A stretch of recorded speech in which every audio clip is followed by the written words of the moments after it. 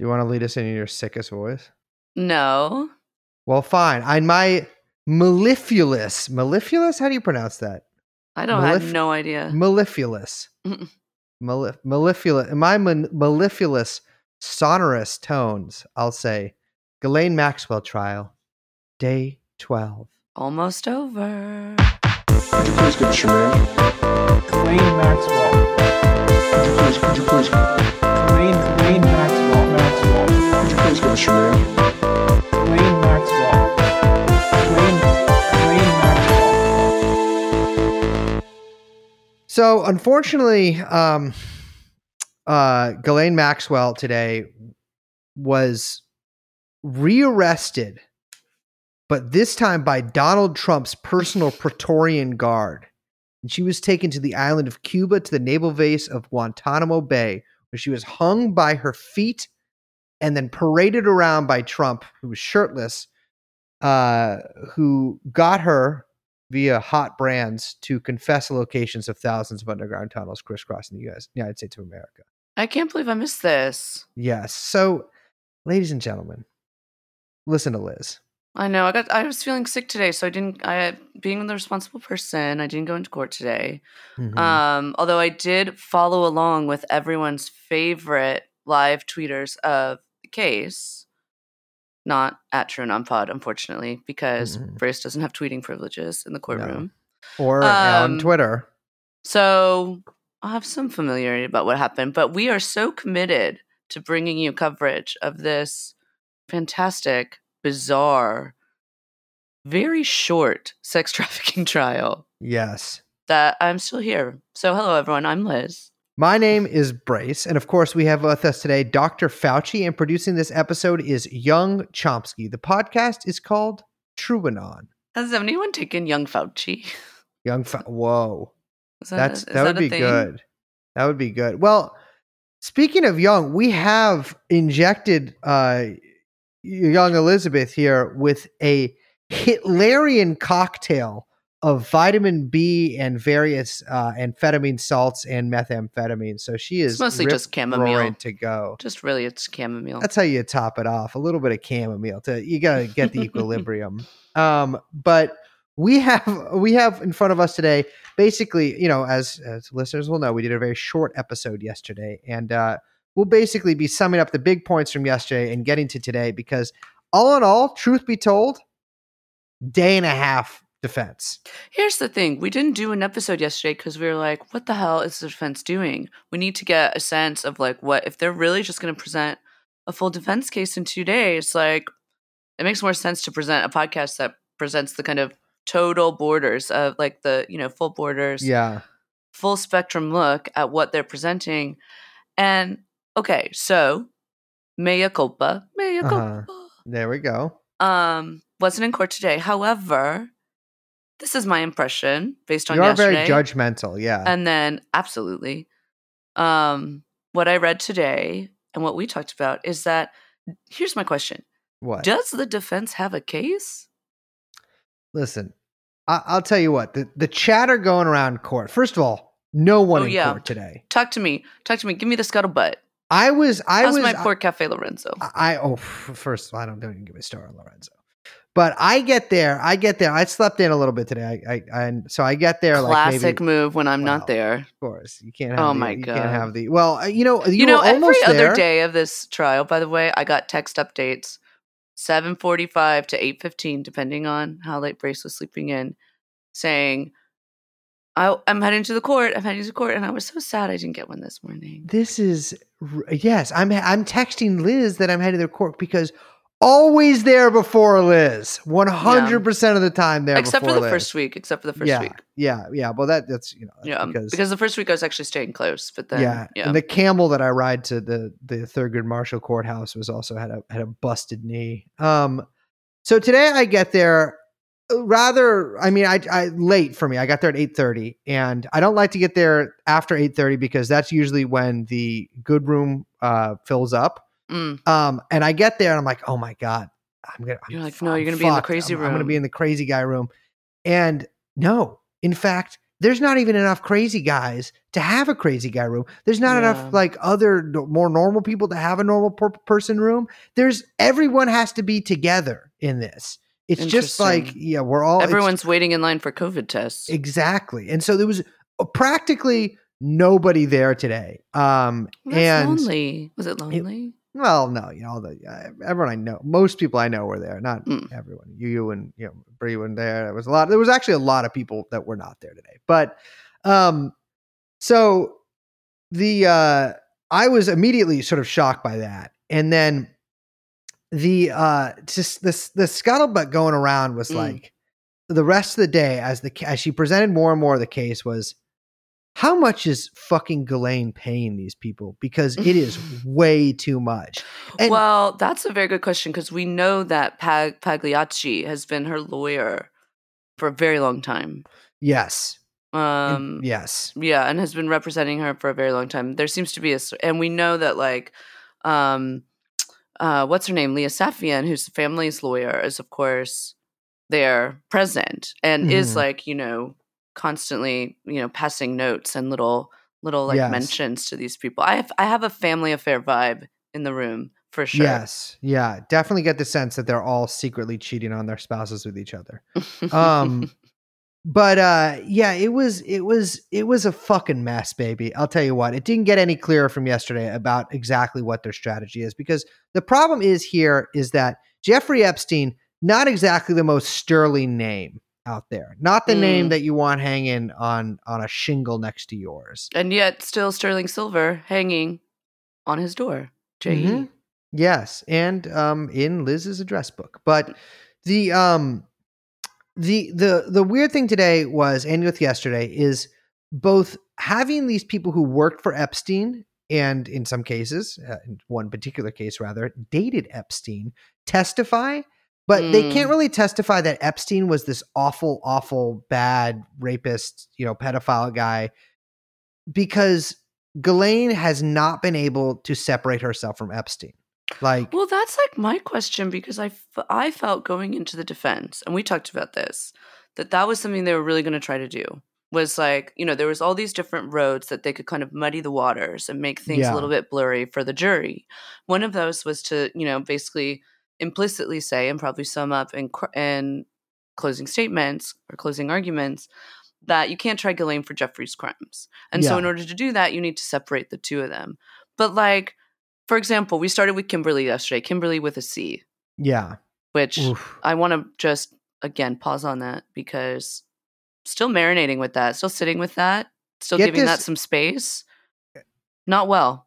Hey, listen, I'll tell you what. I don't like what it portends. Fire up the Concorde jet and get this little chickadee over there to Istanbul and see how they pronounce Chimberly.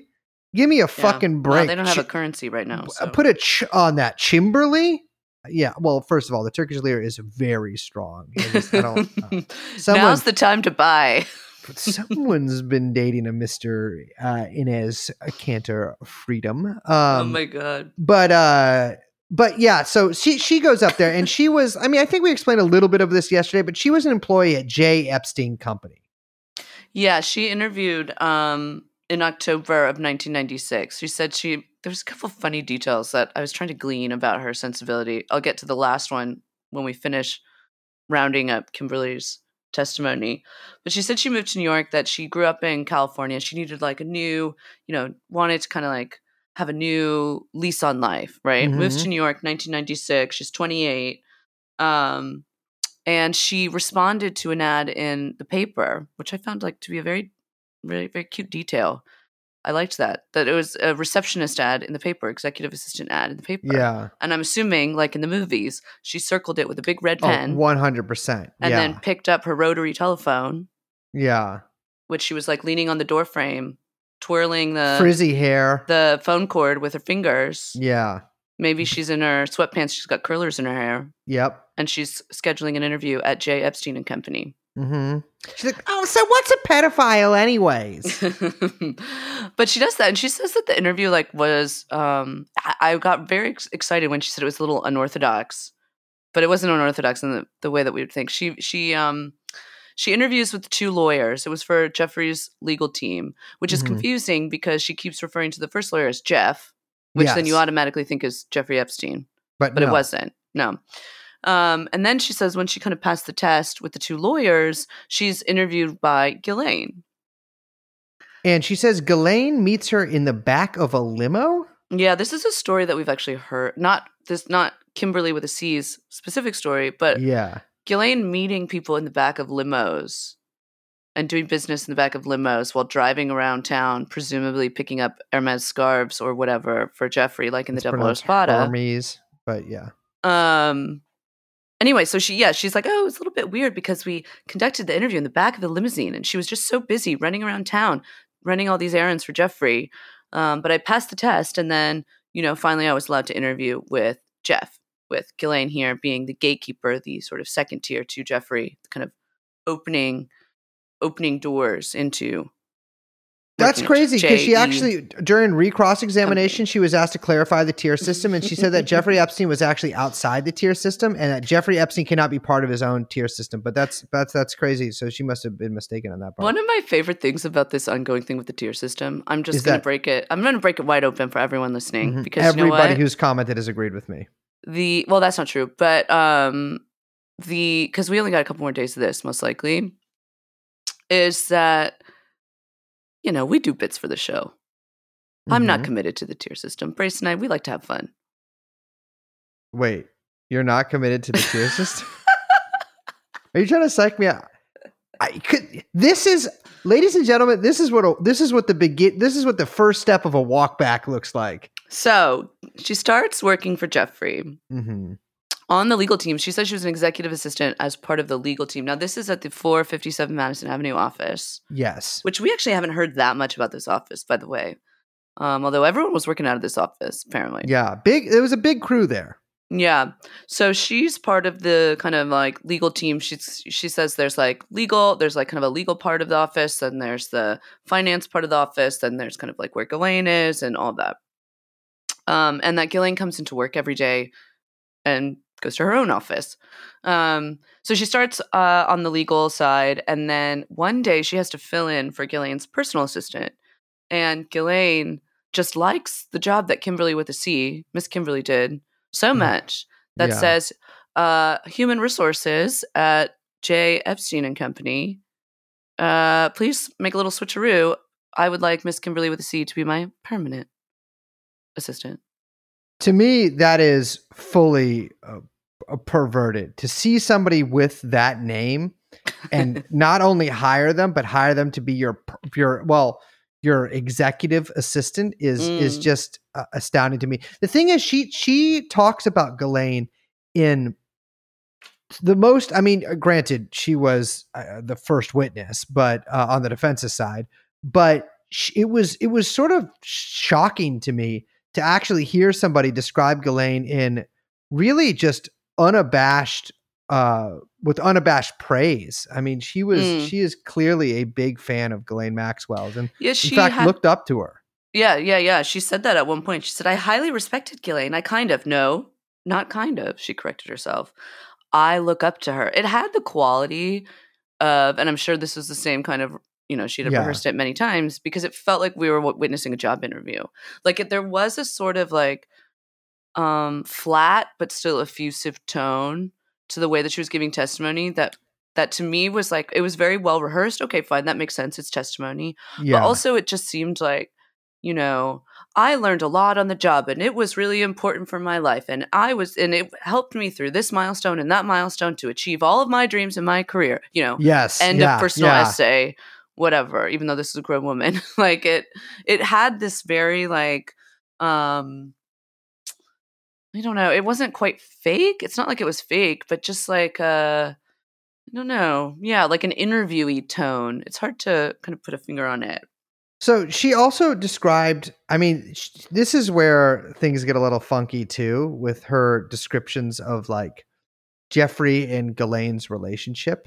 And in fact, all of the defense witnesses, I mean, I'll be real. Every witness has had basically a different answer as to what Jeffrey and Ghislaine's relationship is. Yeah.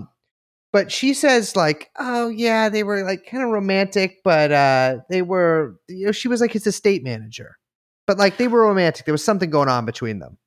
Yeah, she says that they were like full. She always refers to it as a couple. They were a couple. She has this kind of like, I don't know how to put it. This very like a professional executive secretary tone. That's the best way I can put it. I hope that people can kind of glean what I'm trying to put out there. But yeah, she would always say, I don't know what they just seemed like they were a couple. They were a couple. They would show up at the office at the same time. They would leave the office at the same time.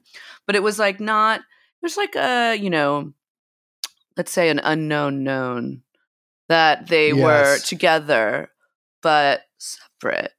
Like we've kind of detailed on the podcast. And then it seems like it sort of takes a turn at, at some point in the late 90s, early 2000s.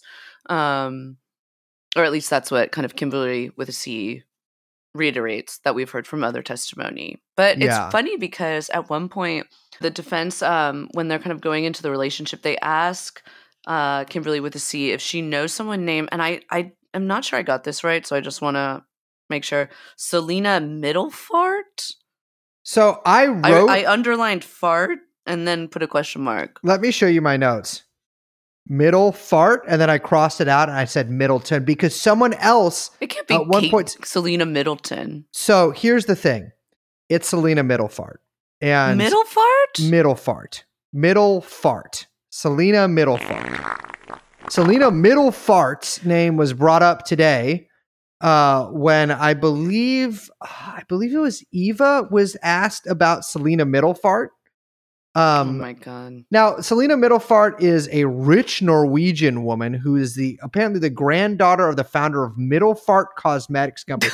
Ladies, Wow, ladies, who's buying at Sephora Middlefart Cosmetics? Ladies- Let me hear it in the comments. if I am all right, I don't know if they're still around. Middlefart Lash Blast Mascara.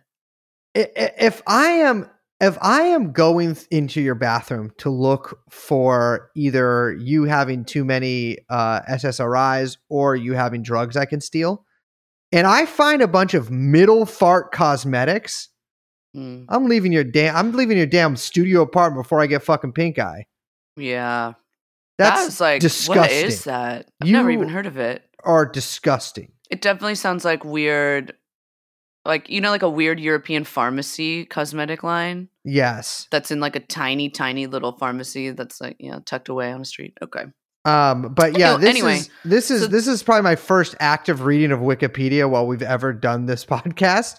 But she clearly, all right, someone who works for her wrote this. Yeah. But Anyway, she's like so a rich lady. Okay, so the defense brings Selena Middlefart up to Kimberly with a C. Yes. Great names all around.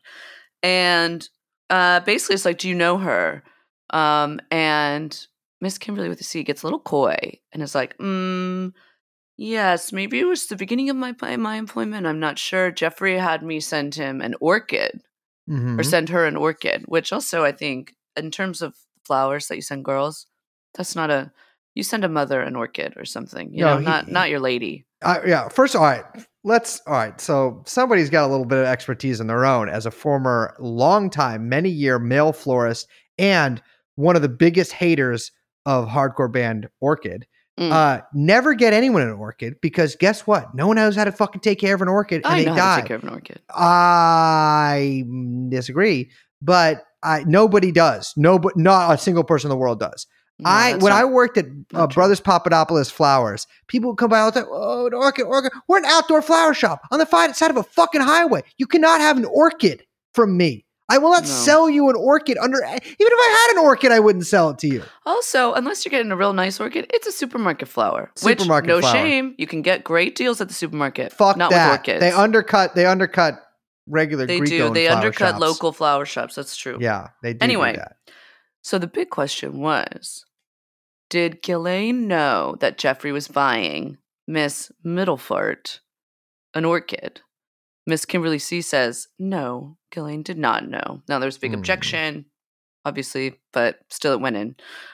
So the whole idea being that, again, this is the point where they're trying to establish that there is some separation, but I don't really think it works, to be honest. No, it doesn't. And there's some question of Eva Dubin today that, that puts a finer point on this matter as well, although there was many objections that. The other thing that was the big to do with Miss Kimberly with a C was talking about Jane, victim number 1. Yes. Now, Kimberly with a C's tenure with Ghislaine lasted basically nearly the span of the time period of this trial, 1996 to 2002. Mhm. And so the big question was, do you recognize Jane? And she said, yes, I do. And she said that, there's a whole thing about Jane and her mother coming in a lot to the office, the Madison Yes. Avenue office, that Jane's mother called and spoke to Miss Kimberly with a C often, and that Jeffrey gave them tickets to The Lion King, the musical, because at the time he was giving out tickets to everyone. He apparently, this is what Miss Kimberly with the C says. She says, oh, he gave tickets to me. It was so generous. I loved that he gave tickets to me. He was friends with one of the producers, so he was just giving everyone tickets. It was a big show. It was such a big ticket. It was a big show. Mhm. He was just trying to get so many people. He gave tickets to everyone to The Lion King. I gotta say, this little tart had that sounded very sexist. That of you was very, saying. yeah, I don't like that. And she's not a tart either. I don't No, like her, but she's a I know- 55-year-old woman. Listen, if anybody knows a tart, it's me. She did have a beautiful spray tan, I got to say, which stuck out like a sore thumb in the room of pasty East Coast, Yes. like ghouls. Ghouls. Yeah. She We're should all have like shared. so white and like, oh, don't show me any of this. Speak for yourself. Yeah, she I'm- had I'm- a glowing Los Angeles tan. I'm covered in a fine layer of oatmeal, which my pores emit. Very sugary. Yeah, it's so Lion King again came up today, Liz. In fact, it was one of the final things in the trial. But I gotta say, the date of the musical of Lion King. Well, I guess Lion King is already a musical, the movie, right? Mm. No, there's the movie and then there's the musical. is this is the the big movie doesn't have a quibble. music in it. No, it does, but then the musical was the adaptation, the Broadway adaptation, stage Yes. adaptation of the Disney film, and there were people involved. I believe Elton John was actually involved in this. He wrote the stage. music. Yeah. Yeah, incredible memory I have. Look at that. Yeah. Wow. Yeah. I don't really care for that kind of show. I'm not Yeah. gonna lie. Wouldn't it be crazy if that Eminem and Elton John do it? Like, One of the big things, by the way, that Kimberly with a C said, I don't know if you were here for this. She said that Jane's mother told her that Jane was Jeffrey's goddaughter. yes. Yeah. And so everyone in the office treated Jane like, this is what she said, treated Jane as if she were Jeffrey's family, which meant like, utmost professional, like this is a very special person. You don't like, they get like, I don't know, red carpet treatment that you don't like hang up on the phone. This is, his family, yeah. right? Yeah. You always make sure the calls go through, et cetera, et cetera. But she said that she stopped seeing Jane at a certain point and found out that Jane had joined a soap opera, which she was very excited about because it was Miss Kimberly with a C's favorite soap opera. Yes. Now, I got to say, again, Kimberly with a C, applying for a receptionist job, out of the papers, big soap fan. I'm trying to paint a picture here. It's working. Okay, good. But yeah, she said that she, was very excited for her and, she watched it, she recognized her, and she even, she got mail from Jane Mm-hmm. that was a collection of signed headshots from the stars of the soap that Jane's on. That was Miss Kimberly's favorite soap. They were all autographed, and it had a note that was like, "Thank you, Miss Kimberly, for always being so nice. Like, miss you," or something like that. Love, Jane. And she still had that. Brought it to court, defense exhibit. And this was all meant to, poke holes in Jane's testimony. Yeah. So the whole point of Kimberly being brought up here by the defense is to show it a number of things. One, that Jane saying that she saw The Lion King on a certain trip in a certain year. I believe she said she maybe saw it in 1994, 95, before it came out, rather, was incorrect. And so she must be lying about everything else. even though no one's really disputing the fact that she did see The Lion King on Epstein's dime. But the other thing too is to prove that, like, first of all, her mother was around, and so to kind of like be like, oh well, it's who knows what's going on here. The mom was there, so you can. I mean, what was Ghislaine's doing exactly? Like, she wasn't doing anything wrong. To show that Jeffrey Epstein had adult girlfriends, and to basically just like to try to pad up the side of the story the defense was trying to proffer. Yeah. At one point, they straight up, I think they opened it with saying, how old did you think Jane was? She's like 18 immediately. We should say Miss Kimberly with a C has kept in contact with Ghislaine to this day. Yes. Only a couple years ago, she was staying in her home in England. Mm-hmm. Ghislaine wasn't there. They, of course, asked her if there was a massage room. She said no. And she said that mostly they had milestone contact, which again, that is such a professional executive assistant way of putting something. Yes. We had milestone contact. So, birthdays, anniversaries, all that kind of thing. Mm-hmm. She was a real professional, Miss Kimberly with a C, but I don't trust her. We have them on solstices. We have them on the days of ritualistic sacrifice. Yeah, no, it was very adorable. All the big pagan hits. Yeah. The rest of they also, of course, we mentioned this yesterday, but they brought up Miss Elizabeth Franczak. No, they brought up Elizabeth Loftus to the stand. Professor Elizabeth Loftus, actually. Bobby would correct herself. She would say doctor, and then she'd stop and she'd say professor. I don't know what was up with that. Yeah. If that's supposed to be like a better way of presenting her. But, Loftus kind of gave her usual spiel, though I got to say, they haven't deployed the expert witnesses. I was so prepared. And in fact, people who've covered trials before told me to. People told me to be prepared for a lot of expert witness back and forth. And I got to say, not a lot of expert witness. I wonder how much the Weinstein stuff played into this. Because, of course, Loftus testified at Weinstein high-profile trial, also Cosby. But it really has stopped working, this kind of, poking holes in... Also Oliver North. Yeah, but I just mean recently, like poking holes in these girls' testimony for, having corrupted memories based on media stories or, time, the passage of time or what have you, or like the all the accusers kind of getting together, the group chat they always mention, that kind of corrupting their own versions of what happened to them. I don't think it was very successful. She spent, I know that there's some like legal basis for having to present someone as an expert as opposed to another type of witness, but they literally spent like 15 to 20 minutes going over nearly every line of her CV. Yes. Which is 47 pages long. Everyone I almost said the audience, but everyone in the room was like groaning, looking at it, like looking at each other, just being like, shut the fuck up, lady. Like, we don't give a shit about all the papers you've published. I gotta say, Loftus, this fake, folksy attitude, the way she spoke was infuriating to me. First of all, she addresses the jury as y'all. She does kind of have a y'all about her. It's weird. Hold on, because there's two kinds of y'alls. There's YX all. No, this is like old school first tier y'all. Okay, first tier y'all. Yeah. Right. But no, she isn't actually y'all, but she has that kind of like, it's not the new generation y'all, it's the faux folksy like Clintonian y'all. Do you know what I'm saying? Yeah, I do.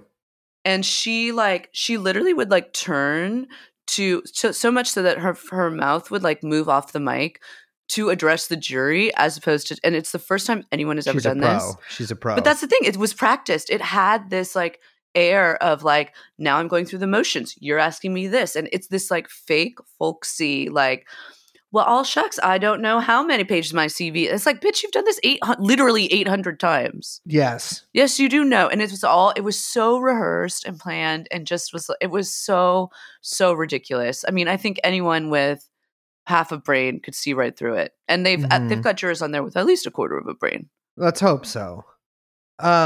Yeah, not very effective, and the rest of the day was basically taken up by bureaucrats, essentially. Yeah. Yeah, a bunch Um, of paperwork nonsense. You had a CBP officer, I think employee at Palm Beach County Schools. Yes, that's right.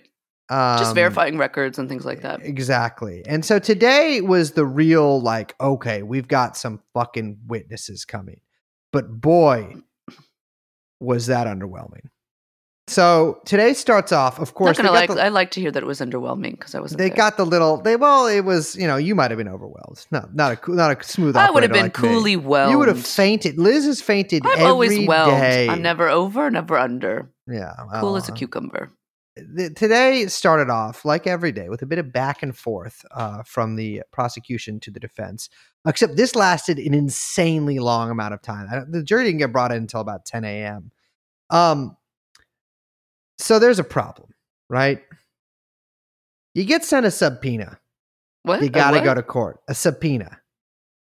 Okay. A subpoena. How do you say it? Subpoena. I say it the way Subpoena. that you say it. Subpoena. Sometimes Subpoena. you say it that way. Sometimes you say subpoena. I can't even say it the way you say it. How do you spell it? How do you spell it? Oh my god. No, just curious how you spell it. Just curious how you spell it. I already saw that you said online that the B that it's fake to have silent letters, So which is wrong. this is actually true. So-called silent letters are fake. There's no such thing as a silent letter. Newsflash, moron! Just don't put the letter there. If they didn't put that, it's fucking so. The thing is, it's not stupid. actually silent. You do a hint. You do a hint of it's a Subpoena? whisper of a subpoena. Yeah, no, it's a subpoena. It's literally not, and many a listener have remarked. Listen, as a guy who's served a lot of penas in his life, let me tell you, there's a thing called a subpoena, and believe me, I've heard a lot. I don't think it's the thing we're talking about. Heard a lot of you ladies complaining about them. So today starts off with Comey and to be fair, Menninger and Sternheim in the defense, kind of talking about this witness who is ducking the subpoena. Is this Alexander Hamilton? No. Okay. I'll get to Alexander Hamilton. I'll get to Alexander Hamilton in a second. Alexander Hamilton is not ducking anyone, but he is scared of the FBI. Which there is a distinction there. I believe Kelly Bavino. Well, so there are three female type witnesses that are supposed to be called to court today. One is we were just given their first names: Eva, Michelle, and Kelly. Now, doesn't take a damn genius. Actually, you know what? No, it does take a genius. I figured out that it was. You almost Eva. had a Destiny's Child there. Mm-hmm. I don't know what that means. I figured out. Of course, it's got to be Eva Dubin, right? Yes. Everyone had their fingers crossed. There's a couple different Michelles in Epstein orbit, so not really sure who that could be. And Kelly, I'll be honest with you, I didn't know, but I suspected it was a woman named Kelly Bavino. And we actually did not have that confirmation until the very end of the day, when I think they were just like, fuck it, and said her full name. As you might remember, there were a few witnesses that the defense was seeking anonymity for, which is very rare. That's in this sort of circumstances that's allowed. It was not granted. Kelly is, I don't know if you guys can hear that, but someone's really partying downstairs. Kelly has been ducking the subpoenas, and in fact is just refusing to cooperate or respond to anything at all. And so the defense today put forward basically a motion to get the marshals to go and arrest her and drag her ass to the courthouse.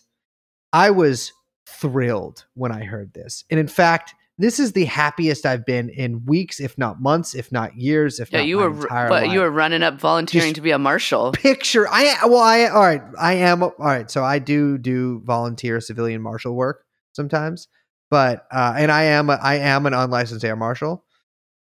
But I was thrilled at this. This did not end up happening.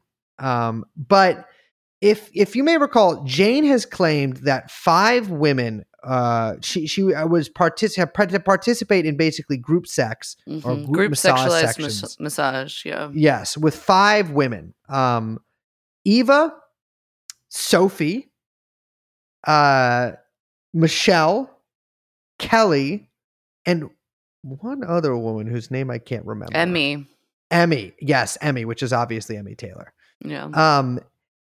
Now, once I saw these 3 names, I was like, oh, okay, I'm seeing what's going on here. They're going to have these ladies say, I never heard of this woman in my life. Yeah. And what did they do? They had 2 of these 5 women come and say that I've never heard of this woman in my life. So Eva Dubin's a big name, though. She's a big fucking name. We did a whole episode about her. Yeah. I think we did an episode about the Dubins. I will find that and put it in the description. But Eva Dubin's a big name. Her, first of all, Dr. Eva Dubin. Is this like a Dr. Joe Biden situation? They were clear to call her Dr. Eva Dubin. Oh my God. Or Dr. Dubin. Glenn Dubin is, I mean, up until recently, big powerhouse. Financier. Titan. Yeah. I like that. Financial titan. Yes. In New York City. So, we'll get to her testimony in a second. I just want to run through kind of what was happening prior to everything. Actually, you know what? Let's just jump into it now because that makes more sense flow wise. So it does. So I was electric when Eva Dubin was called to the stand. Oh my God. I can only imagine. You know who wasn't electric? Eva Dubin, because despite being the former 1980 Miss Sweden. Why is everyone from Sweden? Where's Middlefart from? Norway. Oh, whatever. Same thing. No, I mean, actually, I'll be all real these with market socialists. Don't care. Norway is technically should be Sweden, but yeah. Well, that's another episode. Let's not get into that now. Yeah, and it will be. Well, and Russia, really. But so she is called to the stand, and if you have listened to our episode about them, but also just involving some testimony that her former one of her former employees gave a guy named Ronaldo Rizzo in 2016. It's a little too much to fully just read off here or anything. Yeah. But essentially, this guy is preparing a meal in the Dubin home when Epstein and Ghislaine sort of breeze in with a 15-year-old girl. Eva tells one of the girl to sit on a bar stool in the kitchen, sort of like, sit there. She looks shell shocked. She's very attractive, very beautiful, he says. And I will read this part. Very attractive, beautiful young girl. Makeup, very put together, casual dress. But she seemed to be upset, maybe distraught, and she was shaking. And as she sat down and sat in the stool exactly the way the girls that I mentioned to you sat at Jeffrey's house, with no expression and with their head down. But we could tell she was very nervous. What do you mean by distraught and shaking? What do you mean by that? Shaking, I mean literally shaking. He introduces himself, and this girl is just like totally non-responsive. She looks like she's about to cry, and he eventually is able to make her feel a little comfortable. And she says that she's Jack's executive personal assistant, which is clearly not talking about Kimberly here. And Ronaldo's like, "What? You're like 15. How are you his personal assistant?" And she sounds, at this point, she like hysterically breaks down crying. And she's doesn't stop crying. And she just tells them basically everything that happened. I was on an island. I was on the island. It was like Ghislaine, and there was Sarah, and they asked me for sex, and I said no. And she's just rambling, and I'm like, what? And she said, I asked her, I said, what? And she says, yes, I was on the island. I don't know how I got from the island to here. Late afternoon or in the afternoon, I was on the island, and now I'm here. And I said, do you have this is not making any sense to me. This is nuts. Do you have a passport? Do you have a phone? She says, no. She says, Ghislaine took my passport. And I said, what? And she says, Sarah took her passport and her phone and gave it to Ghislaine Maxwell. And at that point, she felt that she was threatened. And she says, I was threatened by Ghislaine not to say anything. And later, she is given to Eva Dubin to work as her babysitter. And Rizzo sees her about a month later on a flight to Sweden. She doesn't say anything, and she gets off. He actually does give her name in the testimony, but it's blacked out. She says that at one point the plane stops and the girl gets off the plane, and he does not see her again. So that is fucking Eva and Glenn Dubin for you. Yeah. I want to say too that just as like a little bit of unconfirmed gossip, we have not heard anything good about this family from anyone who is remotely close or friends with anyone related to the family. I'll just say it as vague as I can. Yes. I've heard only very cryptic, hushed, sad feelings about this family. Yeah. It does not seem to be a good family to be reared in. So she takes the stand, and of course, I know that nothing insane is going to come out, right? Eva Dubin's not on trial here. There's going to be a very narrow sort of set of questions, and that's basically what happened here. She's asked about her relationship with Jeffrey Epstein. She says that she dated him from about 1983 to around approximately 1990 to 1991, and she remained friends with Jeffrey Epstein. She traveled with Jeffrey Epstein. Her and her husband did quite a lot. She got married to Glenn Dubin in 1994 on her birthday, which I gotta say, That's weird. Liz, as a woman, how's that feeling for you? That's weird. First of all, why would you? Okay, look, Weird, I love right? a birthday. I love a birthday. Big birthday fan. Big birthday fan. I don't have a wedding anniversary, but when I do, I'm going to love that. Here's what I'm saying. I want 2 days. I don't want one day. Different. You want to separate them. You get both. Yeah. You get the birthday and then you get the wedding anniversary. You want 2 different days. It's like how you always feel bad when you're a kid. I knew someone who was like born on, I think they were born on Christmas actually, or born on New Year's. And you're like, well, that kind of sucks. No one wants to come to your party because it's Christmas. Yeah, exactly. You don't want to do that. You don't mix Ghislaine. them. Separate days. Yeah. Days. I mean, Ghislaine was born on Christmas, and look where she ended up. But also, you got to be a real weirdo narcissist to say, we should get married on my birthday. She did it on, that's the thing, is you did it on purpose. That's weird. Don't And love it. Maybe there's a weird, esoteric pagan aspect to that I don't want to look into. Did it appear Mr. Epstein was fond of your children? Yes. Were your children fond of Mr. Epstein? Yes. That's how the defense put the questions? Liz, riddle me this. Would you like to have that read into the record? No. No. Why would you say fond? First of all, that's 2 silent letters off from fondle, by the way. Mhm. But also, just what an odd way to put that. Yeah. First of all, yes, fondue. But I don't, yeah, that is, it was, she says they called him, and I thought I thought I mistakenly misheard them or something. This happened, same thing that happened with Middle Fart, is she says they called him Uncle F, which I guess is probably little kids mispronouncing Jeff. My cousin used to call me Little Fish. Oh, that's because very they couldn't cute. say Elizabeth. Oh, little fish. So let's focus. This is Pagliacci here. Oh no. On 1994 to 2004. Did you observe any inappropriate conduct between Mr. Epstein and teenage girls? I did not. And then she shows her a series of photographs. Now, You didn't see any of the photographs, did you? Did not. These were sealed photographs. These damn seals. So the first 2 photos were, one was Jeff and Selena, and she was asked if she'd ever seen the photo. Selena Dubin is, of course, Eva Dubin's daughter. She said, I have not seen that photo before, but she didn't say it in a way that it was like, this is Jeffrey Epstein making out with my daughter or anything like that. She just said she hadn't seen the photo before.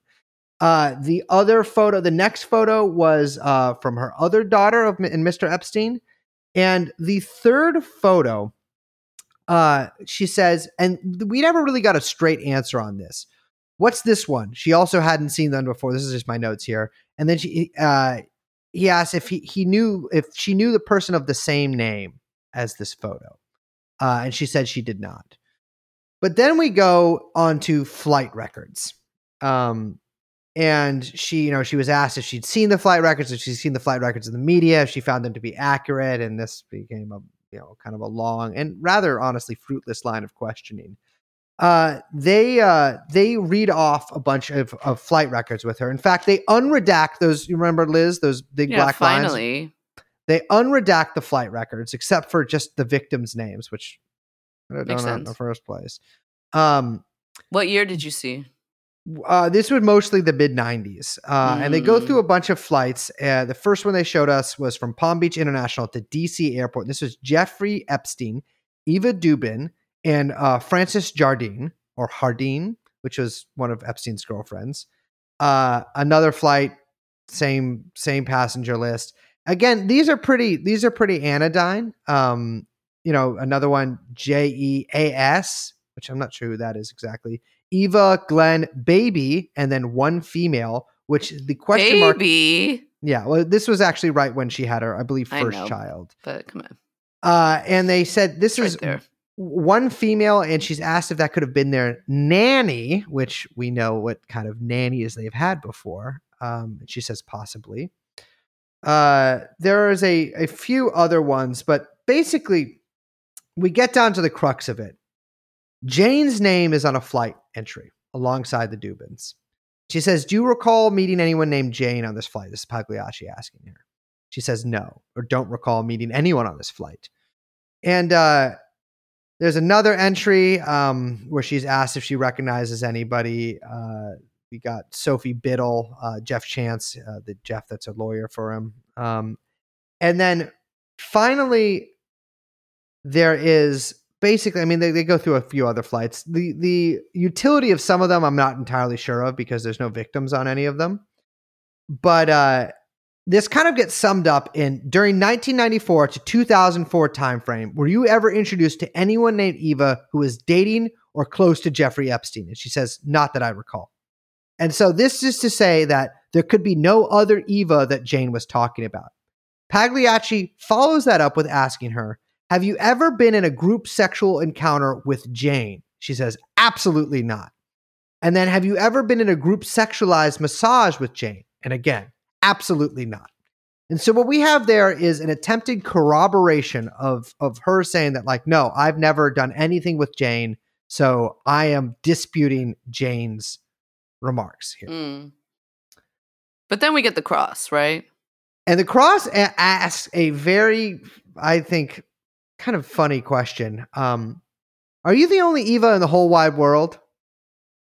Which, I mean, yeah, she says, no. There are many people named Eva. And she says, yes. And I wrote, she's being very snarky in here. is this who was this on the cross? Was it Miss Mo?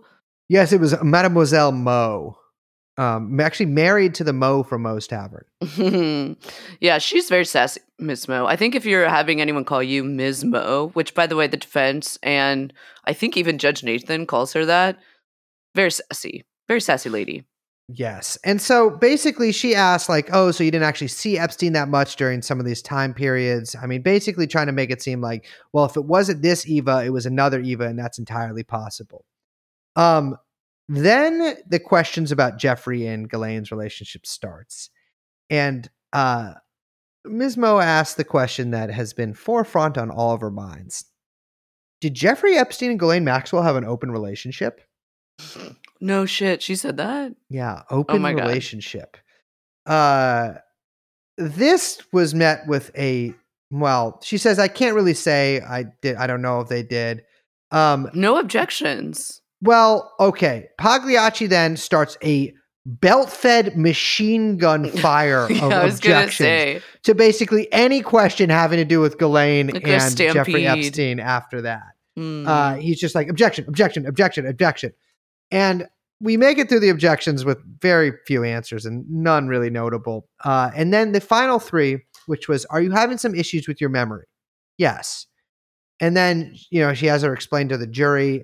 She says it's hard to remember things from far back and hard to remember things from even last month.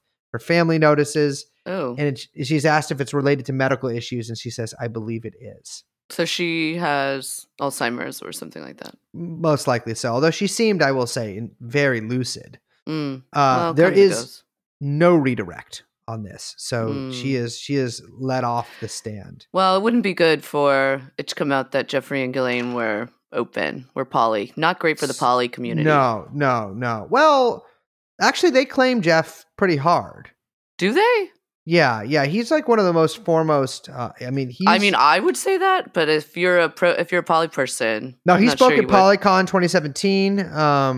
He does. He That's did a what bunch the of Edge conference actually was. Yeah, he did a bunch of poly charity Twitch streams for big beds that fit 7 people. He's pretty in there. I gotta say, as I was kind of following this, as much as I could throughout the day, there seemed to be a big hanging question in the air, which was, is Ghislaine going to testify? She did not.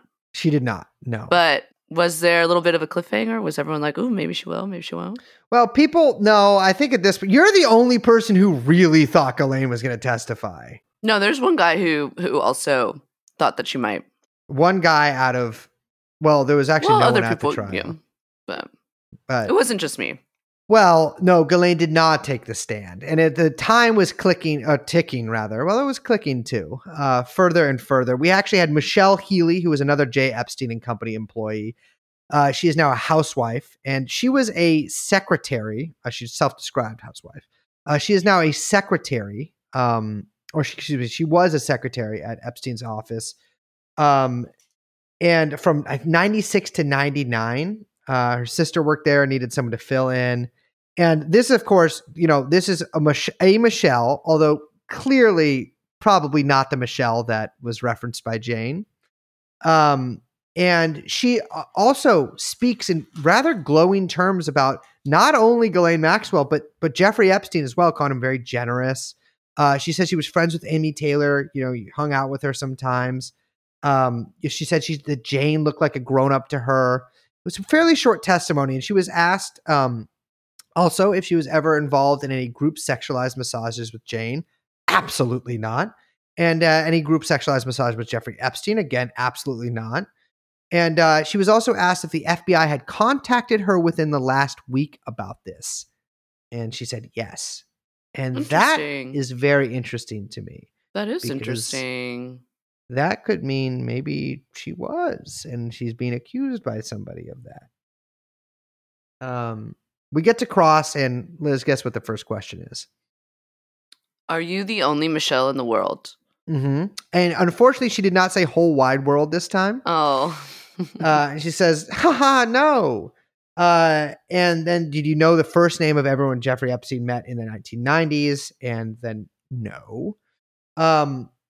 But basically, no. That was it. There was a very short cross-examination. No recross there.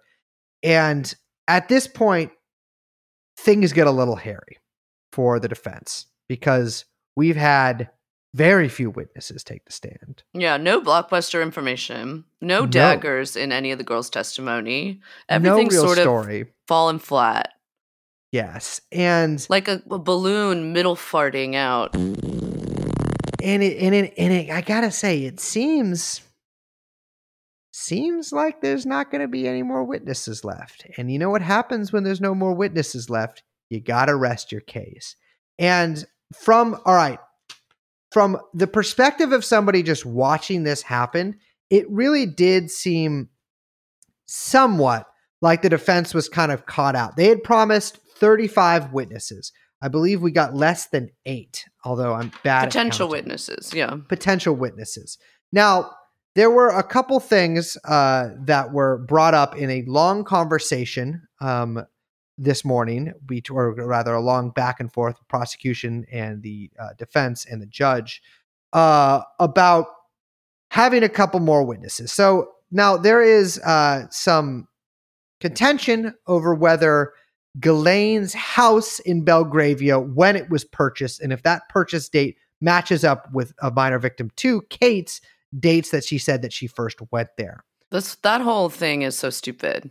Now, technically, that house is leased from like some duke because it's some weird London thing. Like it's like been leased since like the 1500s. This is how the defense portrayed it. What? And some this is British so property law thing. No one cares. Yes. This is so stupid. No one cares. I Show think us the they were- mail. Yeah. So they were having some trouble here. And so they were trying to get the barrister who represented Ghislaine Maxwell in the purchase of this home to testify.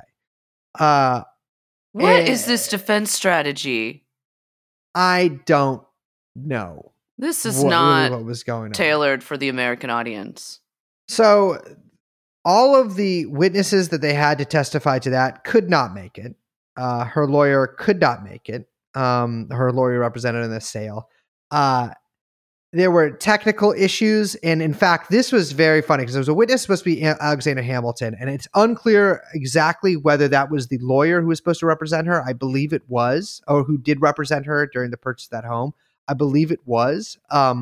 But he has COVID, so Alexander Hamilton, British Alexander Hamilton, is sick with COVID, and he was getting freaked out by Detective Byrne, who I believe works for the court, calling him, trying to set up Oh my him god. giving testimony over the This was like screen. a slapstick comedy of errors defense. Well, so this is the funny thing is the prosecution was pissed about this because they were like, first of all, they were like, there are not technical errors. It's working fine. The defense just doesn't want to use him anymore and don't want to look like they're pulling witnesses because obviously if they're pulling that witness, he probably doesn't exactly have the documents that they want him to have. right. And so there is a long back and forth, but like very snipey back and forth between the prosecution and the defense about this.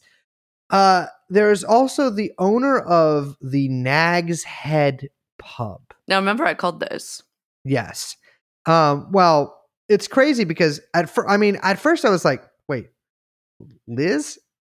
There's a pub named after Liz's head? That's so mean. Don't be mean. Yeah, it was crazy to me, but I guess Nag is a type of British person, and they name pubs after them. The owner of the Nag's Head pub, which is apparently across the street from Ghislaine's former residence in Belgravia, who is an 81-year-old man, wanted to come and testify, but he won't be able to get across the pond. And believe me, Laura Menninger used the words across the pond, although not when describing this witness, but describing others, to fly across the pond and testify that he had, I'd seen the old other people that lived at the house during the time that Kate says that she was molested there. So basically they wanted him to come and corroborate. And I'm like, brother, if your big witness is an 81-year-old barkeep of the Nag's Head pub who's got to testify on memories from 1996, don't think this case is going so well. I can't believe that's all they could find. That's all they could find. You know what? This is a really to kind of sum up this defense strategy, Ghislaine has been cut loose from all strings that were attached. And I mean, this girl was like a society girl for decades, and there is nobody who can come testify on her behalf. Nobody. They can't find anybody. Think of all those pictures of everybody that Ghislaine's with, right? All those pictures of every single CEO in the world for some reason. And all of the people who are underneath all of those people. You know what I mean? And you're pulling out a fucking barrister who can't figure out Zoom, allegedly, and an 83-year-old, 81. barkeep of the Nag's Head pub.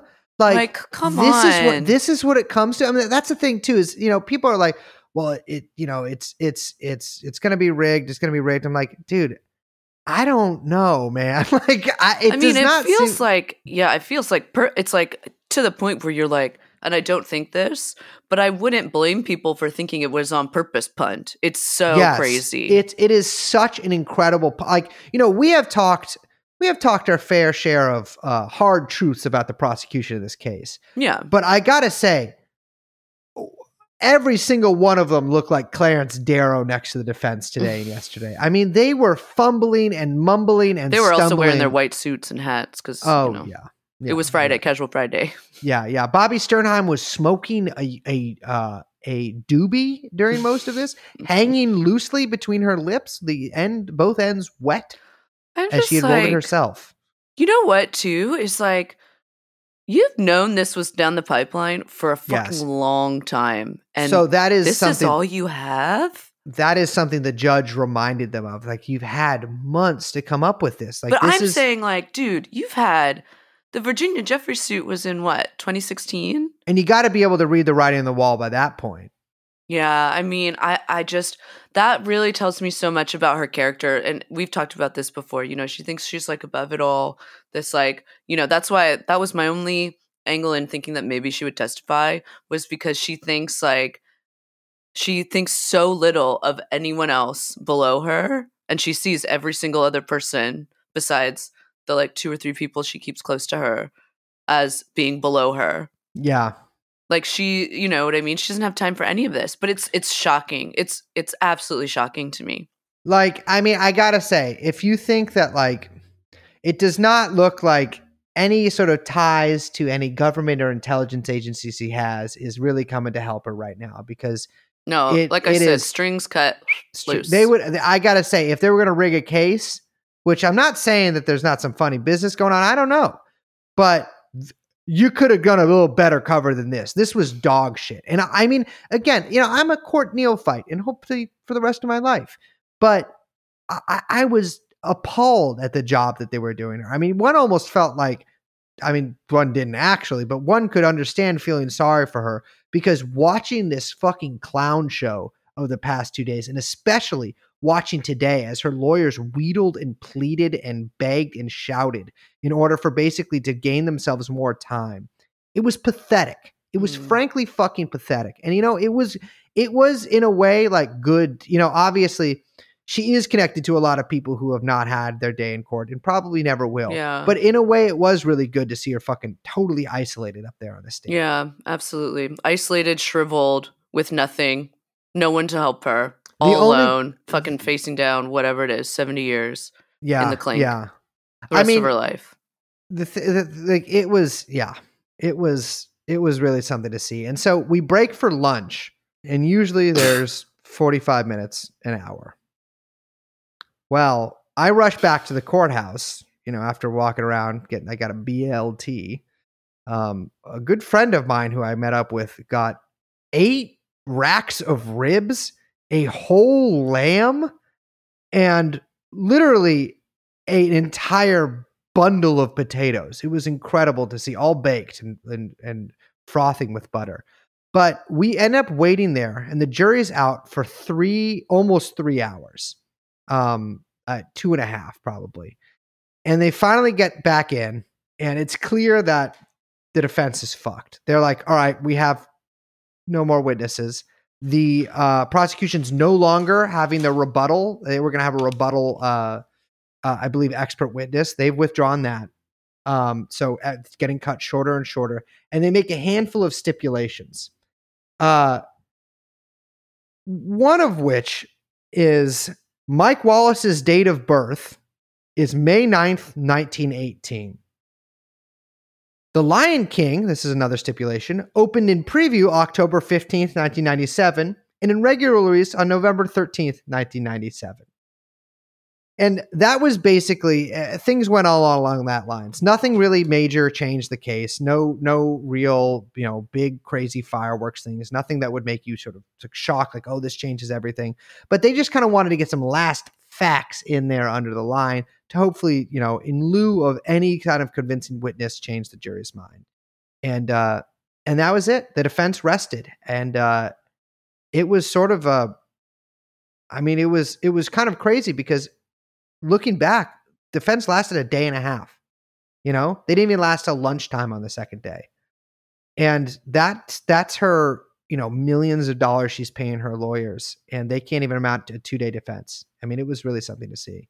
Yeah. Well, we'll probably be hearing more from those stipulations in closing arguments, which are on Monday. Yes. Now, like we mentioned last week, or I keep saying last week because I feel like it's the weekend. It's Friday.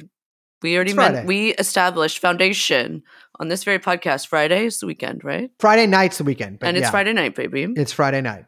So, but I was mentioning that the last thing the defense wants, and I think this is why part of the scramble that you saw today was the last thing they want is this jury going into deliberations 2 days before Christmas. Well, this is the Christmas present to the defense, because I'm calling it right now. There's just no way I would be shocked to see any of that go much longer.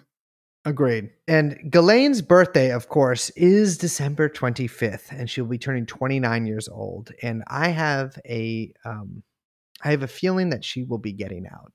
And so meet me at Nello's on the 25th, ladies and gentlemen, because Ghislaine Freedom Day. Oh my God. Well, we'll be back next week. Mm-hmm. Day 13, Monday. Yes. Real speedy trial. Speedy fucking trial.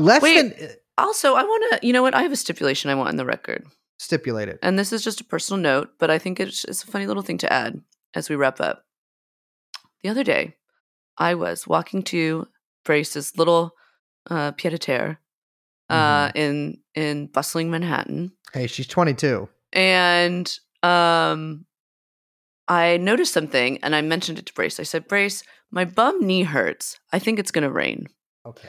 Now, Brace laughed at me, naturally. Yeah, Scoffed, even, I would say. And was like, oh, this is my Brace impression. Oh, your bum knee hurts. Okay, whatever. Scoff, scoff, scoff, scoff. I want to say, we recorded a podcast, or whatever we did. I left the apartment. We both left the apartment together. Raining. Interjection. Actually, you know what? I'm going to dismiss everything she just said. Overruled. No, not overruled. You described to me when we were walking to lunch the other day, perfect fucking memory, Belden, right here. You said, oh, my knee hurts. I think it's going to rain. And you know what happened? You know what happened that day? It rained. It did rain a little bit later. Hey, not overruled. I didn't even say that was wrong.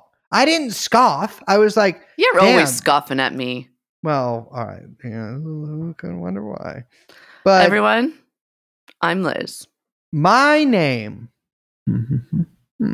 is Brace, and they're actually called Houseless Knees. This is producer Young Chomsky, and the podcast is called True Enough. We'll see you next time. Bye-bye. Bye.